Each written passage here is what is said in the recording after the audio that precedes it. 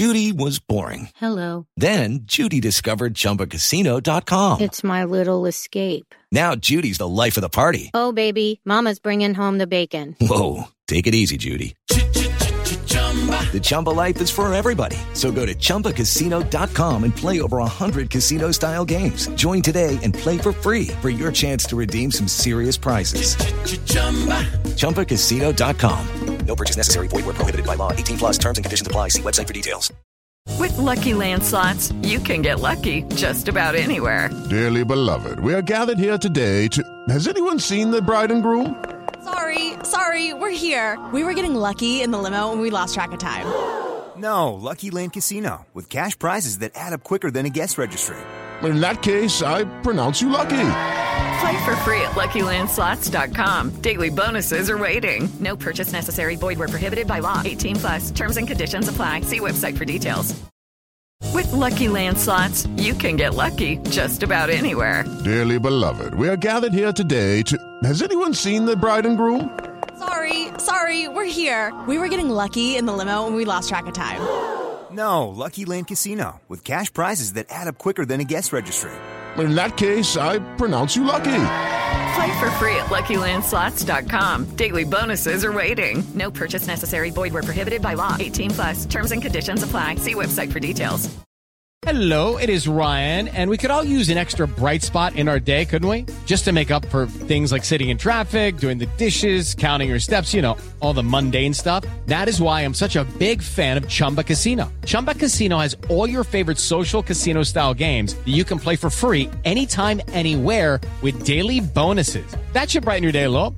Actually, a lot. So sign up now at ChumbaCasino.com. That's ChumbaCasino.com. No purchase necessary. VGW Group. Void where prohibited by law. See terms and conditions. 18+.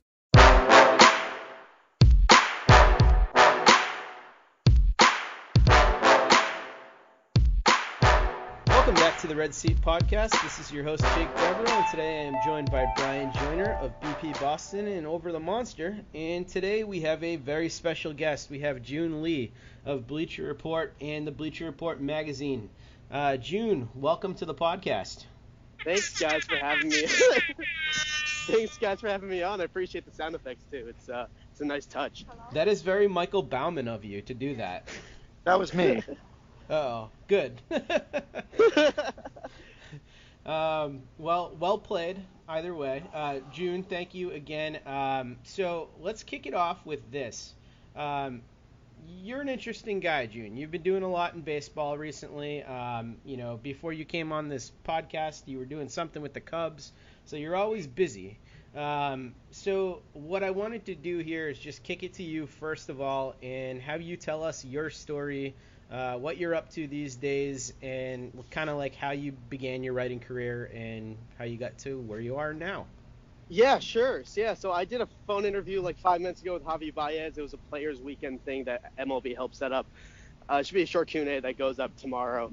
But basically, I started reading and writing about baseball. I grew up in Brookline, Massachusetts, right outside the city. So I've always been a big Red Sox person and reading the Boston Globe and the Boston Herald. And baseball's, is kind of the fabric of Boston, as I'm sure you guys know, and all of your listeners know as well.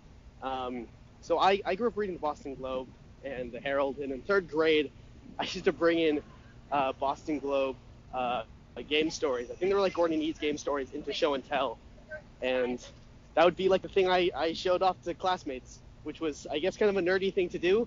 So I've always kind of had this fascination with the media industry and kind of the intersection of that and sports.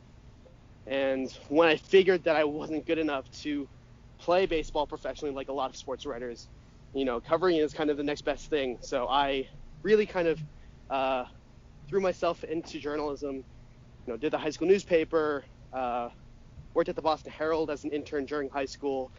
I went to Boston University my freshman year, which is when I got my start at Over the Monster, thanks to Mark Normandin.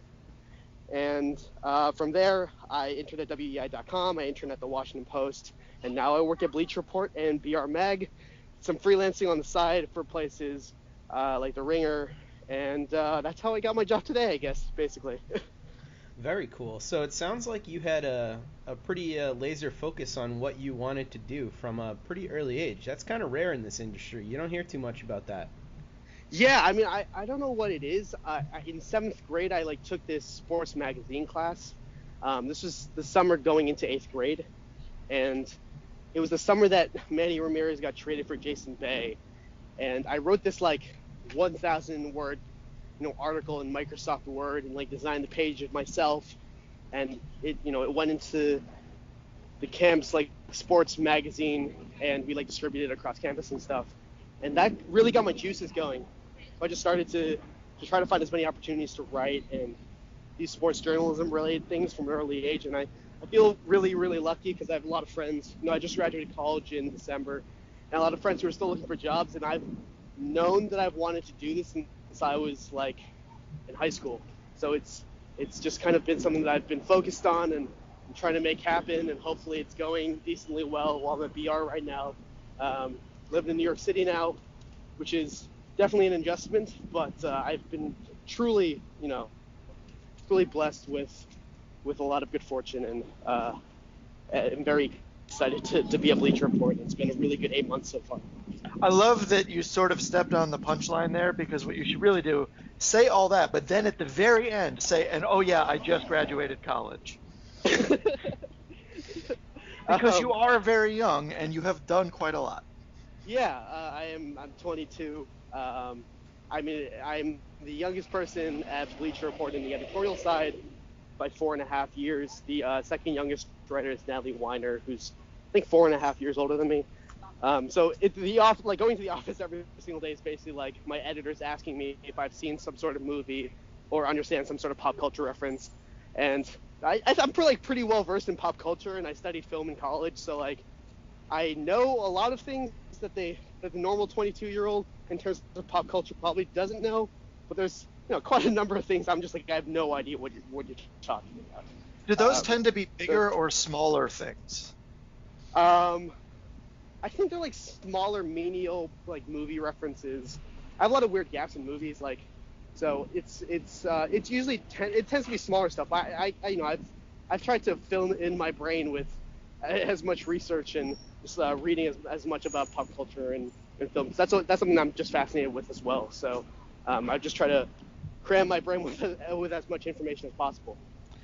So, Joon, what's it been like working with a surly old man like Bryan Joiner as a young man like yourself? I know that you guys worked together at Over the Monster for a little while. What'd you learn from Bryan, if anything? Jokes, Twitter jokes. I don't know. We're kind of part of the same circle on Red Sox Twitter. So there was the old Over the Monster crew and other people I know from Red Sox Twitter. I always see Bryan and Ben Carsley and Matt Collins always tweeting jokes about the Sox, and I always enjoy those because I try not to overload my Twitter feed with Red Sox stuff as much anymore. So I always enjoy seeing them. I had a Twitter conversation. He's gone national now, Jake. I had a Twitter conversation the other day with Matt Corey, and we were just reminiscing on the 2012 Red Sox and talking about Mauro Gomez and Kelly Shopik and Chase-Juan Lin and Alfredo Cevis, and it was a great trip down memory lane. Matt Corey told me to tell you hello before this podcast. So hello from Matt Corey. Hello, yeah. Matt Corey. I met Matt in Portland for the first time on a reporting trip a couple months ago, and he took me to a couple breweries, and the beer was delicious. He took me to this place that put a roasted marshmallow on top of the beer, on the beer glass edge, and the beer was kind of dark and really bitter and not my style, but it was cool to see a marshmallow on a beer, which I think is a very Portland thing, maybe. I don't know. I can't think of anything more Portland. Yeah, but it was cool to meet. I always enjoy meeting internet friends in real life because there's people I've talked to for forever on Twitter and stuff. I did the Cespedes Family Barbecue guys. I've known them for years on Twitter, and now we live in New York and we all hang out together. And they're some of my really good friends in the city, so it's really fun to meet folks from the internet. Those guys have blown up pretty quickly too. They went from being in college to having their own kind of gig at MLB Cup 4, right? Yeah, it was really fun. We were at the All-Star game and we were basically like the only 22-year-olds there. And Jake would introduce me to people as like a fellow child, which is his words. And I guess there's not really any better way to put it, because like it's very striking to see like me, Jake, and Jordan hanging out, and then like Jerry Krasnick and Peter Gammon's hanging out, and just the age gap is, as much as I love Jerry and Peter, like the age gap is very striking, and we were probably the youngest people there who weren't social media people there by a pretty decent margin. Do you ever feel when you're in that situation like you're just going to get kicked out for being like in the wrong place or too young or not supposed to be there? Oh, totally. Okay, so the first time I went into a clubhouse, I was, I think, 16 or 17 years old, and I was walking in with Michael Silverman. It was my first time covering a baseball game, and I was going to be a junior in college, and I walked into the Red Sox clubhouse, and the first person who walks down the hallway from the batting cages is David Ortiz. And he looks at me and Michael, and he goes, "What's up, guys?" And I'm pretty sure I just blacked out, and I almost fainted, because I walked into that Sox clubhouse, and it was literally like all of the players that I'd ever grown up rooting for, and all of the writers that I'd ever read and admired, all in the same room at the same time. So it's like very weird feeling of being super, super starstruck, because it was just like so many people and sensory overload. It was really, really ridiculous. That has to be an incredible feeling, though, to have that dream as someone as young as you had it. Your first time reading Gordon Eads articles, all the way knowing you wanted to do this through high school, and then when that moment finally hits, and it hits so early, that's got to be a pretty good feeling of satisfaction, though, huh? I mean, it's totally crazy. Like, I pinch myself every single day that, like, I'm basically one of the only sports long-form-y type writers, and I hate that word long-form, but that's kind of what it is, like sports magazine writers at 22 years old in the country, and it's like, how did this happen? And like, I really need to not screw this up and mess up and get fired in some way, shape, or form. And so I'm always like kind of on my toes, because it's like, it's easy. Some people get complacent, and I always want to make sure that I'm not in that place, and I take advantage of my opportunity and try to maximize, every single chance that I get. So let me flip it to you, Bryan. What did you learn working with Joon for the time that you worked with him? That Joon was going to own me someday, sooner rather than later, and it has been done. Also that he has the most luxurious hair. I mean, some of the best hair. Some of the best hair, always smiles, and he has told me on Twitter that his teacher, correct me if I'm wrong, that you were called like Mr. Smiles all the time by a teacher growing up. Yeah, this was like in kindergarten. My kindergarten teacher would see my smile, and she would tell me like every single day that would brighten up her day. So I've been like known for like people at my office. I was pissed off one day, or I was really tired one day a couple weeks ago, and someone came up to me at the office and was like, "It's very weird to like not see you smiling." I was like, "I'm just really tired right now. I'm sorry, man." So yeah, I guess it's just kind of what it is. I've gone through a couple of different stages with my hair. When I was in college, like I lived in upstate New York, and there wasn't a ton of great barbers, so there was some mistakes made, not on my part with my hair. But I think I live in New York now. There's lots of great haircuts. Where do you live in New York? I currently live in Brooklyn in Crown Heights. Okay. So I'm right on the edge of gentrification, and it is both exciting because there's lots of young people moving in, and also depressing because like gentrification is a terrible but sometimes inevitable thing that happens to people in this country. So yeah. Yeah, and Crown Heights is beautiful. Crown Heights is beautiful. There's so many good restaurants. I really, really enjoy living there. I have laundry and unit, which I've been told is a very luxurious thing to have. What? And it is. What? Oh my God. It is wonderful. Yeah, we found this apartment the rent is very reasonable. We have a dishwasher and we have laundry and unit, and it is like one of the best things about my apartment right now. And we have roof access. It's great. Bryan, are you just thinking to yourself that all the good things happen to Joon and not to you? No. I'm thinking of something different, Jake. Definitely thinking something different. No, that's awesome. It's like from my perspective, and I think a lot of people like Matt too. It's good to see not just people we like, but talented and good people taking the jobs, the few good jobs. So that's good. We were reminded on a daily and 15-minute by 15-minute basis on Twitter how many other people in this industry are jerks. So this is good. Let's talk. True. Let's talk some Red Sox, man. Let's do it. Well, before we do that, I want to give Joon one more opportunity. Joon, what would you say to somebody out there who's listening to this podcast and is interested in getting into baseball in a similar way to you have at this point, to what you've done? It's a very multi-layered, multifaceted question. And it's interesting, especially in the wake of that Deadspin article from Laura Wagner about SB Nations, because I got my opportunity and I got all this platform for exposure because of SB Nation and Over the Monster, and Mark deciding to give me opportunities to write things for the main site as well. It's a lot of it is about working hard and having the opportunity to work for very little money, and that's very much a privilege thing, and I'm definitely the beneficiary of that. A lot of it is just trying to maximize your talent, because there's lots of people in this industry who are super, super talented, really, really good writers. I don't think I'm personally the greatest word for word writer. That's something that I continue to try to get better at every single day. I think I'm a better reporter than I am a writer. So there are people who are much better writers than me, but don't work as hard, and I try to outwork them. Try to make the extra phone call or do the extra Google search and research or whatever. So part of it is I'm very thankful to be in a position where I was, I could blog in college for $100 a month for SB Nation and have a decent, platform for exposure. And I was able to meet the right people through Twitter, through kind of,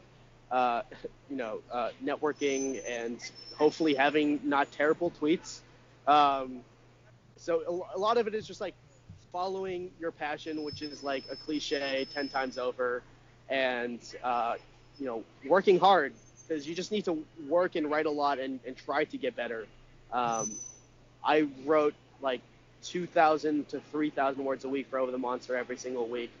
I hate going back and reading things I read as a high schooler when I was blogging about the Red Sox back then, because half of it is terrible.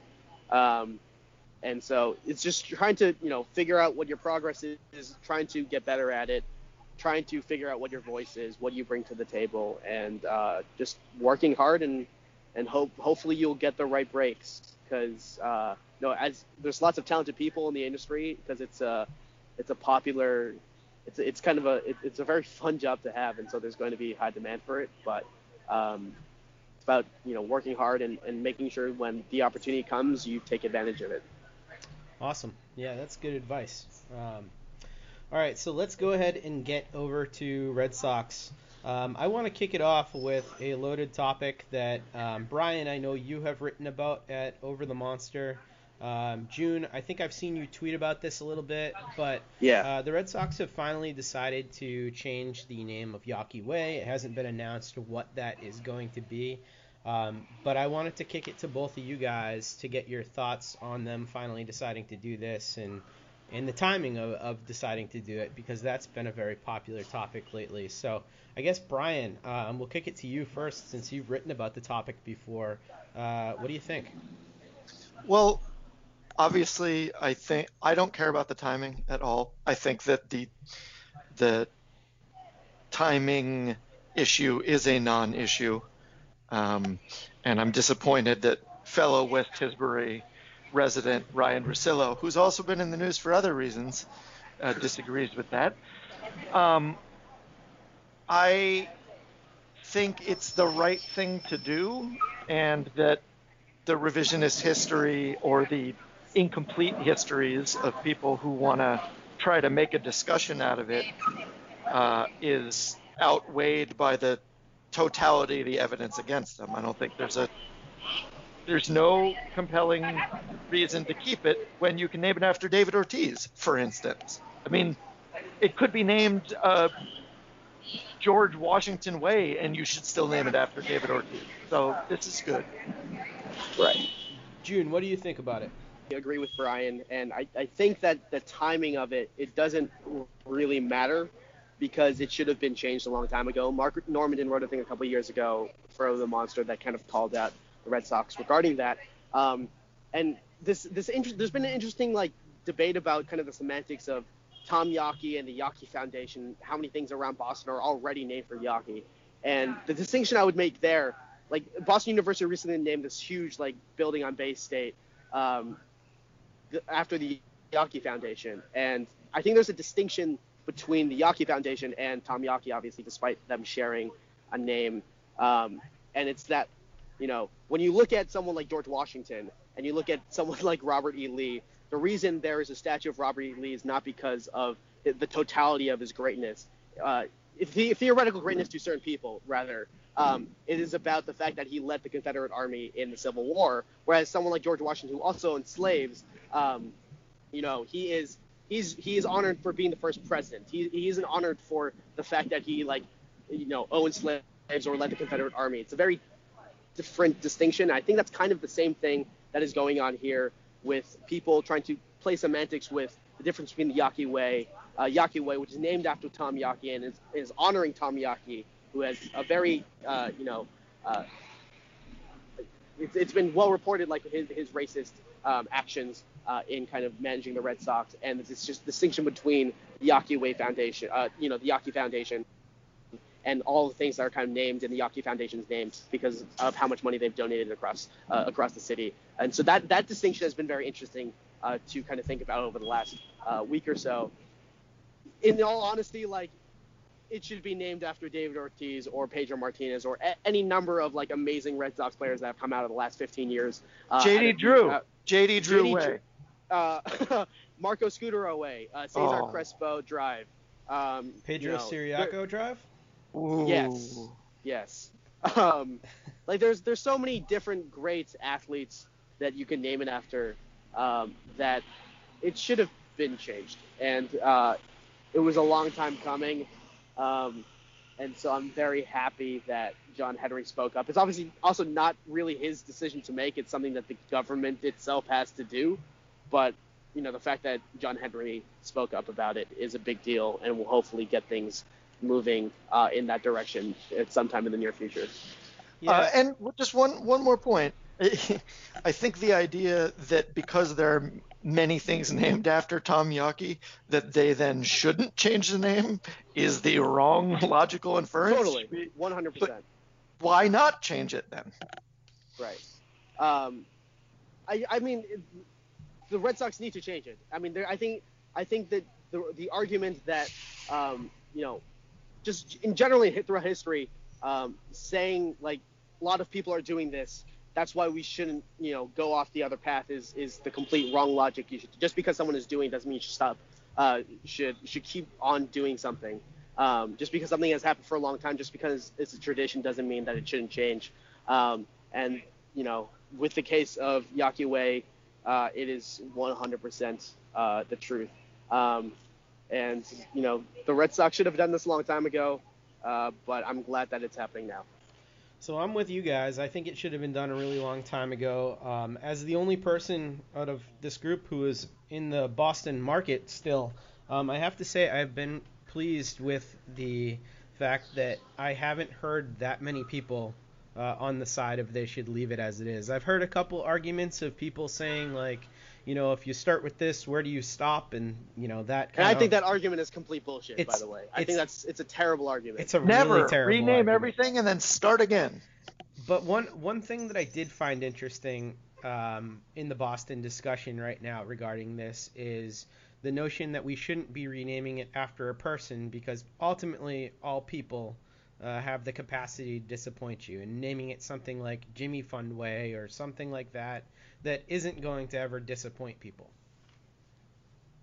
Well, I don't buy much love to the Jimmy Fund. Any organization can also be corrupt, but also humans are flawed. That's their defining feature. So, nah.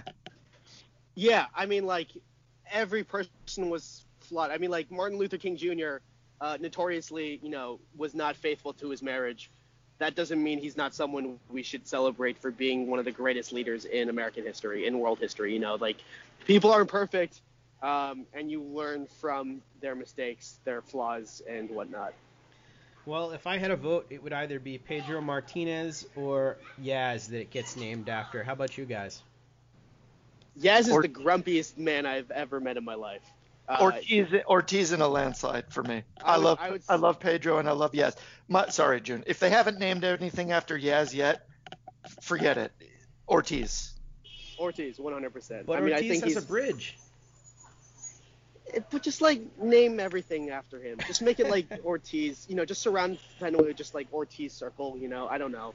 Ortiz is so important to Red Sox history, and he's not the best player in Red Sox history. Obviously, that honor goes to Ted Williams, but it is hard to deny that he is not the most impactful player in kind of the totality of Red Sox history, just with everything that he's done from 2004 through the end of his career in 2016. Yeah. Also, the one reason I don't like Pedro is you don't want to name the street where the home runs get hit. Oh, no, that's Lansdowne. I'm sorry. Now Pedro's okay. I'd still go with Ortiz. I love Pedro. I mean, I would be happy either way. My initial reaction, because Ortiz already has a bridge, and he has this little, small road next to the parking lot across the street from Fenway that's already named David Ortiz Way.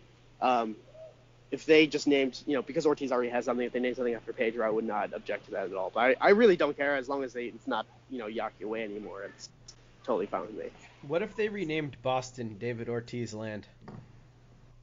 Or just Ortiz. Just rename the city Ortiz. I could get behind that. Or they changed the gold dome at the state building to just a big fat head of David Ortiz's face. I mean, I feel like most people would be okay with that. Yeah. So let's get to the actual baseball on the field. Recently, I guess it was Monday, we had the bullpen debacle with John Farrell and his, depending on who you talk to, mismanagement of the bullpen. I think that the move to bring in Matt Barnes on Monday against the Indians was probably the wrong one there, considering Barnes has been terrible on the road this year and has had a pretty high workload. But I wanted to ask you guys, is there any legitimate gripes to be had with the way that Farrell has managed the bullpen this season? I guess we'll go to June first on this one. Farrell's bullpen usage is one of the most frustrating things ever, in my perspective as a Red Sox fan, because of the fact that he's just not.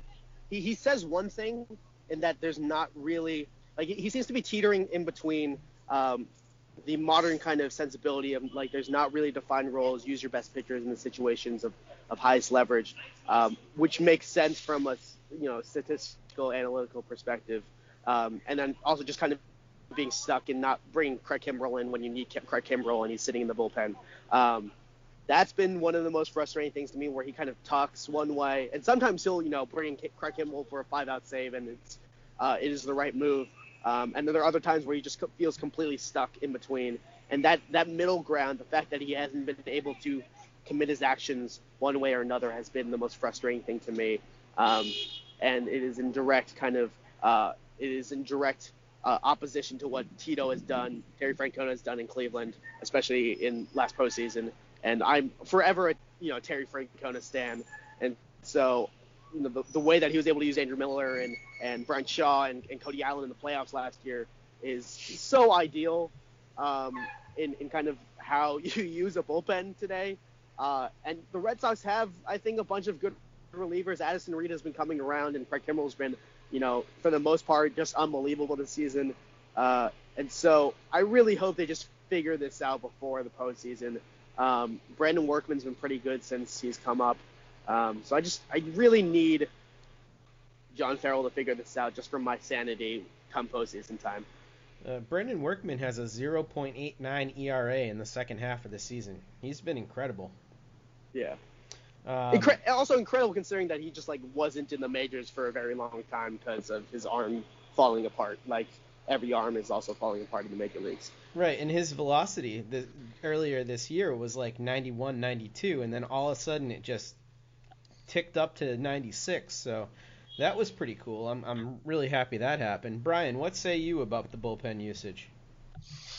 Well, today I was driving around, and I've been trying to square this all year, and I think you know this, with why Farrell's teams win if he is such a bad manager, and if he's not a bad manager and the bullpen foibles are just lightning rods, why they get on our nerves so much.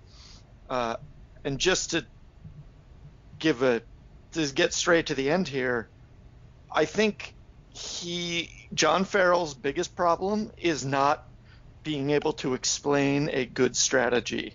And I think he generally has a good strategy with how he does these things and just explains it very poorly. And I will get into that now. I think that we all know that what trips up Farrell the most reliably and what casual fans get upset about is his bullpen usage. And beyond just bullpen usage, his tendency to cast people into roles into which we think they may not fit or up to which they're not playing. I think Brock Holt would be an example of that. I was reading recently about I can't remember whether I was reading it or it was a podcast that Bill Belichick was on, because he was on this lacrosse podcast a couple months ago, because of course he was, just spilling his secrets of football. And he said it helped the Patriots to have smaller rosters of people who could do more, and not just from a financial standpoint, but what he said was constantly giving the players something to do made them better players. And I think you can apply that philosophy, which I'm not going to second guess Belichick on its efficacy, to baseball. You can really see why Farrell does what he does a lot of the time, and why a lot of managers do what they do a lot of the time, and that is rotate players even if they're flailing, and through roles, and keep players in roles even if they're flailing if the team as a whole is performing well. And the Red Sox are great. The bullpen specifically is probably the best part about them. Now, I guess Chris Sale and the Drew Pomeranz are, but the bullpen is pretty darn close. So just from that, if you extrapolate out from that, the bullpen has been great, and it's the only thing we talk about. I can't get behind any sort of big criticism of Farrell, because I think we're making a mountain out of a molehill simply because he's not good at explaining what I hopefully just explained. So I see your point with that, Bryan, and I think that it's an interesting one. And for a large part, I do agree with you that he's worse at explaining his bullpen usage than he actually is at using the bullpen, which I think is the crux of what you're getting at there.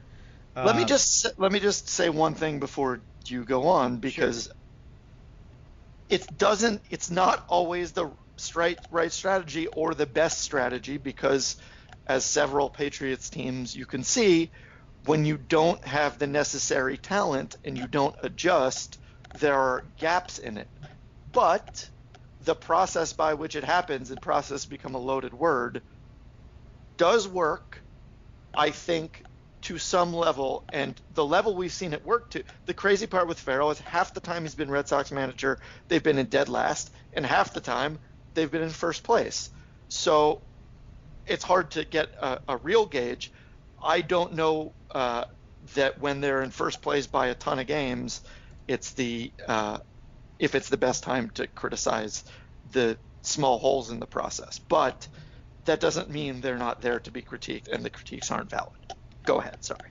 I was just going to say that, it has been a strength of the team. There's no doubt about that. They're second in the American League with a 3.07 ERA out of the bullpen. So it's certainly been a strength this year. But I will echo what Joon said, that there's been some inconsistency in the way that these guys are used, and then the explanation for that inconsistency is just as inconsistent. It's like, hey, I'm okay with using Kimbrel in these Andrew Miller-like situations early in the year, and then the pushback came from, I believe, Kimbrel, who relayed that to a coach who relayed it to Farrell, and then he wasn't used like that for a large stretch of time.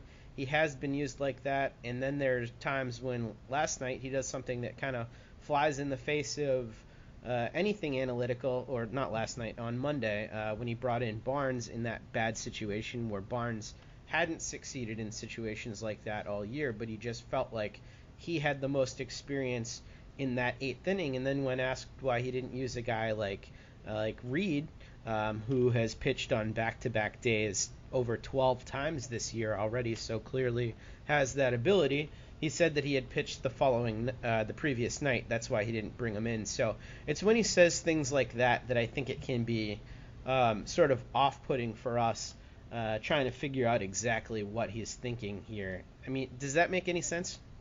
Yeah, but my general point is and it's not because I don't like you guys.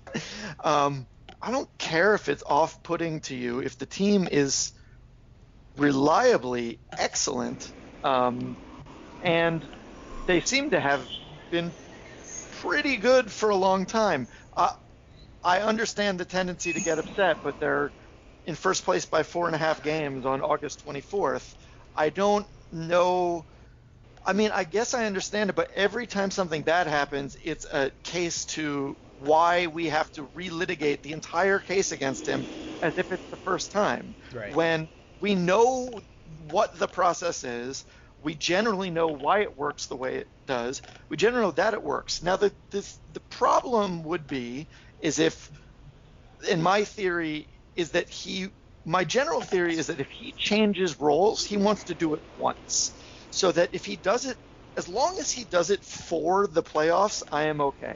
If Matt Barnes is still pitching the 8th in the playoffs, that will be an issue for me. But Carson Smith, they have seemed to, whether it's because he's really hurt or whether they want him to be fully healthy, they have brought him along slowly. If he is fine, he's pitching the 8th. And then after that, we'll see what happens. But that is certainly the plan. And we have a million life cycles to go before the playoffs. That's why I can't get it. Well, one of the only other things that you could pick on the Red Sox for right now is the fact that they've run into more outs on the base paths than any other club. Brian Butterfield was asked about this recently, and he sort of explained it as a calculated aggression that they have on the base paths. Essentially what he was saying in this article that I was reading was that in the playoffs, runs are going to be very difficult to come by. So they're trying to teach their players to be aggressive and to take that extra base whenever they can. And as a result, the Red Sox have taken that extra base more than almost any other team in baseball. No team has scored or reached third on a single more often than Boston has this year. They've also been thrown out on the bases the second fewest times when stealing a base. So is this aggression really a problem? Joon, I'll kick it to you on this one. Do you see it as a problem, a plus? How do you see the situation? I mean, since the Butterfield and Farrell group has taken over the Red Sox, they have always kind of been pretty aggressive when it comes to going first to third. And I'm of the belief that, like, it is probably I completely understand where Butterfield is coming from, and I tend to agree with him in that if you're going to take that first to third approach, you are going to run into outs more than teams that obviously don't try to do that. And so I really don't have a problem. It's just making sure that the right people are taking those risks, and this, that the aggression comes in the right situations. If it is a situation where I think the aggression is needed and you get thrown out, like, I'm completely fine with that. It is in situations where aggression is not needed, that you don't need to go first to third or take that extra base and you get thrown out. That's when it's frustrating. Generally speaking, if you were running the bases and being aggressive in a smart way, there's not really an issue for me, and I haven't really taken a big problem with the fact that the Red Sox have been kind of running into outs recently. What do you think, Brian? I'm totally with June on that. I don't mind it, and I'm just tickled. I'm tickled. I've been tickled season long by like this is just such the anti of every Red Sox team I've ever seen. Totally. Where they run, they have slap hits, they have amazing defensive catchers. Like I just enjoy it because it's so different. I feel like I'm watching the early 2000 Twins or something like that when I watch this team. I just feel like I'm watching the Rays, but Rays style baseball. It is definitely a lot of fun to watch, though. Like except for the Rays hit a ton of homers. It is pretty striking just to like not, the lineup just like doesn't have power this year. Like Mookie's not been hitting as many homers, and Hanley hasn't been hitting as many homers, and so Xander, man, Xander, and Xander's one of the most fascinating cases. It's just like, I want to talk to you about because you did a big piece on Xander, and you talked to I think it was from you that I learned that like the Red Sox had gone to scout his brother. Is that right? Right. Yeah. Xander's fascinating because he has the raw power. Like if you watch him take batting practice, that power is there. It is a very deliberate choice for Xander to not hit for power because he wants to make contact. If he wanted to be a 30-homer hitter and hit 260, 270, he has the capability to do that. But he chooses to try to hit around 300 to 320 and minimize that power. It's just been striking this year to like see that power, the power that is normally there, even at the 300, 320, whatever, his averages, the power just hasn't also been there as well, that it's kind of been devoid. But it is like Xander, I remember his rookie year, I remember talking to him, and he was very, very conscious of the fact that the Green Monster was there and the fact that he was struggling a lot because he was trying to hit everything over the Monster. And I think that first year in the major leagues where he was kind of struggling in that regard really kind of reshifted his mindset. He has deliberately not added weight in terms of just like muscle because he wants to stay at the shortstop position. He's very headstrong about that. And so this is a very calculated, deliberate move from Xander's part. He has the capability to hit for a lot of power, but in his mind, he is a slap hitter. And I think because he looks up to Derek Jeter a lot, I think he envisions himself as someone in that mold, the slap hitter who hits for a high average. That is kind of his like baseball role model. I was literally about to say he's basically going full Jeter, which, you know what? Go for it. Just field the ball. Yeah, I'll take the 4 World Series or whatever it is, too. 4 or 5 World Series. If he can do that for us, too, that'd be good. I don't know. When I hear that, I kind of think, like, maybe the Red Sox should have a discussion with him. 260 with 30 bombs in the middle of this lineup might be pretty good, Xander. That's a pretty good player right there.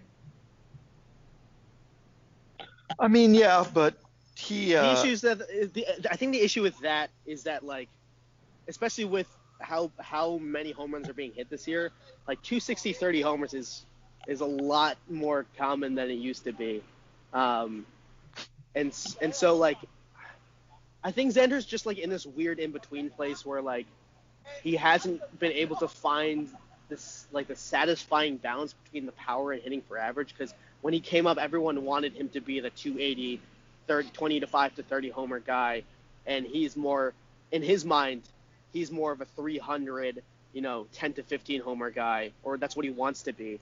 And so because of that, like, striking difference in between what we wanted him as observers to be and what he thinks he is in his head, I think he has become frustrating to some fans because he hasn't turned into Alex Rodriguez or Carlos Correa or someone of that mold, and it has been more of a Derek Jeter slap hitter type. And when he has struggled, he has really, really, really struggled and kind of looked as like a complete mess at the plate at times. But he's clearly hurt, right? He's been hurt all year, and he finally kind of I think so. that. Yeah, I think so. And in those cases, like, I understand, like, there's this dumb notion in sports, I think, that you need to be a man and tough it out. But, like, at a certain point when you're hurt and you aren't performing well, you're hurting the team more by being out there. And you're not really doing anything by trying to prove your, this faux sense of macho-ness in sports that I think is kind of really dumb and is pervasive throughout a lot of locker rooms across sports. It's at a certain point, like, the Red Sox have depth there, whether that's, in the minor leagues or, on the bench. Like, it is okay to sit out for a little bit if you're hurt and get better and get healthy for the postseason. Yeah, we'd been calling for a 10-day or at least DL stint for Bogaerts for the last month right now, it seems like, on the show. I mean, Devin Marrero come in, fill in that role for a little while, Su-Wei Lin. Either one of those guys would be fine. Considering over the last couple of months, Xander's been one of the worst hitters in all of the major leagues. It's not like it would be that much of a drop-off right now. So, yeah, I'd rather have him right for the playoffs. Completely agree there. All right, so JBJ goes down with an injury, and he has a sprained thumb right now. And, whether or not this is a reactionary move, the Red Sox have gone out and acquired Rajai Davis from the Oakland A's for a GCL prospect. Not anybody of note. So Rajai Davis comes in here, can fill in the outfield while Jackie Bradley is on the DL. What kind of things are you expecting from Rajai Davis? Brian, what are you expecting from him? I'm going to kick this one to Joon because I think Joon likes him, and then I'll go. I view Rajai Davis as kind of a Gerard Dyson, Quentin Berry plus type player. Like, he's going to bring you speed on the base pass when you need it in the playoffs. It's funny because, Rajai's always kind of been a Red Sox killer, and it's always funny how those guys somehow end up in Boston, whether that's like Crawford or Julio Lugo, those types. Not that those are the best precedents, I guess, but he provides something that I think is very necessary in the playoffs, is that speed threat that is always, always valuable to have on the base pass as a pinch runner and just as a backup outfielder because he's a pretty good defender. And he clearly can come through in big moments. The idea of clutch, I'm personally a believer in it, despite being someone who's more analytically leaning. I think it's impossible to deny that emotions and nerves come into a factor in the playoffs. And, last year, Rajai Davis was a killer for the Cleveland Indians, and you can't really deny that. Was it? He hit the home run, right? He hit the home run. He hit the homer, yeah. That would have been one of the, should have been the game winner if it wasn't for that rain delay. Yeah, but I liked the rain delay just because it gave everyone a chance to reset. But that's just me. But yeah, pursuant to what I was saying earlier about this being a different type of Sox team. I mean, they've had players like him before who have been the only speedy defensive type, and now they have good players who are like that too. So he'll fit right in on this team, and it's exciting. I mean, I think that the additions of Devers and Nunez were huge, and it just shows that if you have talent, you don't. I mean, Devers has been amazing, and so has Nunez, but if you can add just competent baseball players to a very good core, good things can happen. And hopefully that happens again. I think it will. I think it'll be good. Well, we'll close out the show by talking a little bit about where the Red Sox stand right now. I want to read some numbers here. The Red Sox are one Chris Sale start away from taking 3 out of 4 in Cleveland. Currently, they have 99.2% playoff odds as it stands today via Baseball Prospectus, and 77.2% to win the division. Red Sox are only 4 games back of the Astros for the best record. They're 3.5 games up on Cleveland for the second best record, and they're 4.5 games up on the Yankees for the division. They've also won 16 out of their last 20 since the trade deadline, and they have the AL best winning percentage at home. Nunez and Devers, like you just mentioned, Joiner, have been pretty much the biggest reasons why this offense has come to life. Nunez has batted .342, .376, .537 with 6 home runs with the Red Sox since he came over in the trade. And Devers has 8 bombs with a .312, .373, .613 slugging percentage since coming up. Guys, how amazing has this stretch been for the Red Sox? And should they really be thinking about that first seed in the playoffs, because it does matter, and it certainly matters for this team playing at home. I think it matters. I mean, I think Fenway's, just generally speaking, like it's such a great playoff atmosphere, and that inevitably plays a role in postseason performances. Obviously, the home field advantage didn't matter last year in the playoffs because the Indians were just on a roll.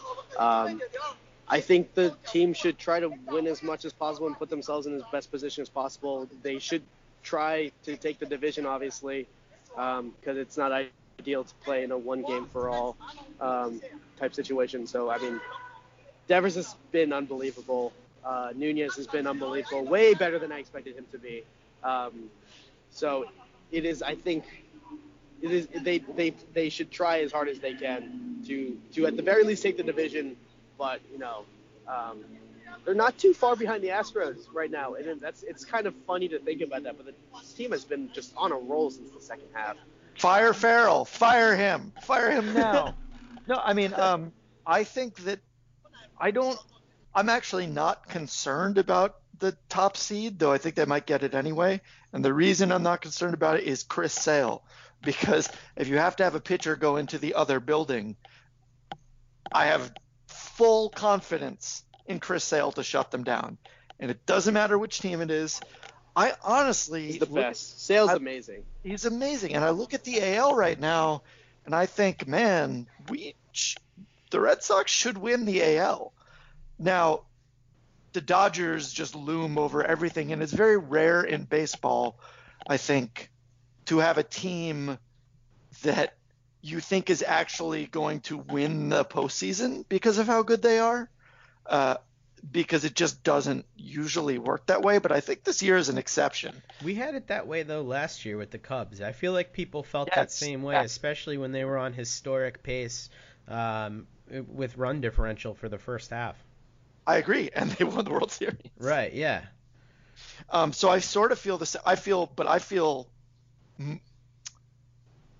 I don't know which team I'd be. June, which team would you be more scared of? Last year's Cubs or this year's Dodgers? Oh, that's really tough. He's in Chicago right now, though, right? So he has to I'm not in Chicago right now. I would say I think the Cubs. Like, I mean, Kershaw, Kershaw, Darvish, Wood.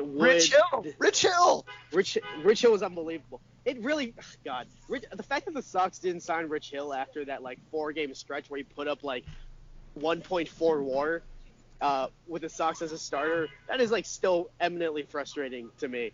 Hill is a short story come to life. It's unreal. It is unbelievable. I wish I wish he just had plastic fingers so he just didn't get blisters, because I want to see him pitch for an entire season while throwing 95% curveballs. I think you should tweet that to him. I wish you had plastic fingers. Love, Joon Lee. Oh God, it's just he's been such an unbelievable story, but I think it's still the Cubs. That team had so much depth last year with the bullpen, and just that everybody in that rotation was clicking. And every single pitcher. And on top of that, the reason I don't worry about last year is that those Indians were playing so well too. I mean, they almost beat the Cubs. So, when they rolled over us and then almost beat the Cubs, it's what, I'm good. I understand it. Sometimes you're not the best, but this year I think that we are in the driver's seat. See, I really want the Red Sox to get the best record in the American League, because if things stay the way they are right now, we will draw the Indians as the first series in the playoffs. And I think the Indians are the best other team in the American League to the Red Sox. Kluber's great. Yeah, Kluber's exactly. so good. He's so good. Okay, but let me ask you, why did he throw at Nunez? I don't know. That's the craziest thing I've seen, because he clearly did it on purpose, and it led to the insurance run or the winning run scoring. It's mind-blowing, but he's incredible. I mean, he's one of the best pitchers I've ever seen. One of my favorite pitchers I've ever seen. I'm very interested to see. This is completely off topic, sorry, but I'm very interested to see what Kluber's Hall of Fame case eventually looks like, because because I think Norman tweeted this out a couple weeks ago, but it could be a very similar career arc to Cliff Lee. Because I think Lee probably falls a couple of very dominant years short of the Hall of Fame, and Kluber got so good but late in his career that I'm not sure he'll have the cumulative numbers to eventually make it to Cooperstown.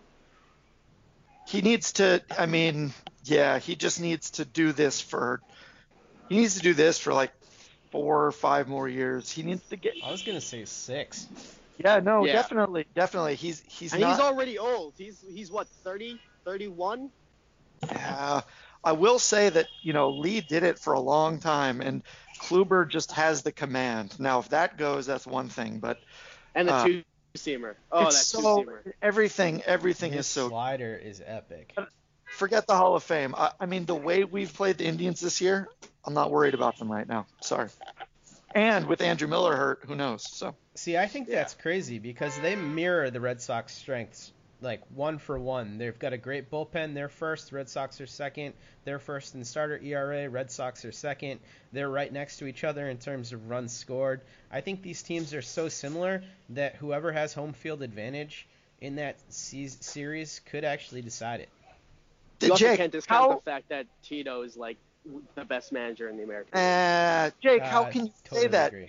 The first thing you said in this podcast, the first thing was, the Red Sox are in Cleveland and they might win 3 out of 4 if Chris Sale wins tonight. They're in Cleveland right now beating the pants off the Indians and might have won the first game if they didn't make a dumb error. Should have won the first game. So here's my thing. I don't get where the gloom and doom is coming from. There's no gloom and doom. I'm just saying that that's the team that I don't want to see first because I fully remember what happened to the Red Sox last year when they went into Cleveland and they got handled.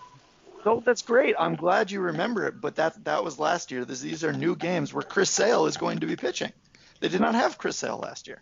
Now, I realize they got the pants beaten off them anyway, but they're not getting the pants beat off them right now by the team you're afraid of, like so today. Who do you think is better equipped to face up with the Red Sox, the Astros or the Indians? The Indians, but I think they're both very good. I just think the Red Sox look better right now, and they're only like injuries may be ebbing it a little bit, but even with the injuries, they're rolling. Yeah, I mean, I agree. Right now, the Red Sox are the hottest team in the American League, and they're probably only the second hottest team in baseball to the Dodgers because they're... And in fairness, now is not when you want to be hot. Right. But also, can you really say that the Dodgers are hot if they've just been this good the entire year, Yeah, this is kind of just status quo for the Dodgers, I suppose. And that's the scary part. But, I think you can have a reasonable argument about the AL, but I just think the whole thing is Dodgers. All right. So what if the Cubs beat the Dodgers? That would be awesome. Oh, that would the thing be is, so like, good. the thing with the postseason, the MLB postseason is that, like, the game changes. It becomes like a bullpen game. Like, your starter can go 5 innings, and then you just throw your 3 or 4 best relievers out there if you have like 3 or 4 shutdown relievers, and that's the entire game. Like, it's a completely different game once you get to the postseason. And so and baseball teams are so streaky that, like, really, truly anything can happen. Like, the Dodgers are on pace to win a bajillion games, but remember, the Mariners have the greatest regular season record in MLB history, and they lost in the ALCS. Anything can happen. The wild card team could go from barely winning the wild card game to winning the World Series. So it's all kind of like I don't even try to predict the MLB postseason at this point because I just have no idea what's going to happen. So with that, June, before we get you out of here, will you predict the MLB postseason for us? Oh God. I guess like the easy cop-out answer is the Dodgers. The Dodgers just have been so good this year. I'm a huge Yu Darvish person, so I loved that addition. And I'm actually going on vacation to Los Angeles this weekend, and so I'll probably peek in a Dodgers game and a LA Angels game to see Trout. So the cop-out answer is Dodgers because I just haven't really thought about it too much because I don't love making predictions. But hey, we'll see how it goes. Dodgers over the... I'll be a homer and say the Red Sox. Okay, I like it. All right, so thank you for joining us, June. Thank you for joining me, Brian. Thanks for having me, guys. You can find Bryan Joiner on Twitter at Bryan Joiner. You can find Joon Lee on Twitter at I am Joon Lee. And you can follow me at DevJake. June, it has been an absolute pleasure getting to talk to you and getting to hear about how your career goes. And we will both be following you as things continue to evolve for you. Hopefully things keep evolving. We'll see. All right. Well, thanks, guys. We'll be with you the same time next week. If you like this podcast, you can go ahead and rate and review us on iTunes or Stitcher. You can also subscribe to us there so this goes right to your phone. So thank you for the download, and we will be with you at this time next week.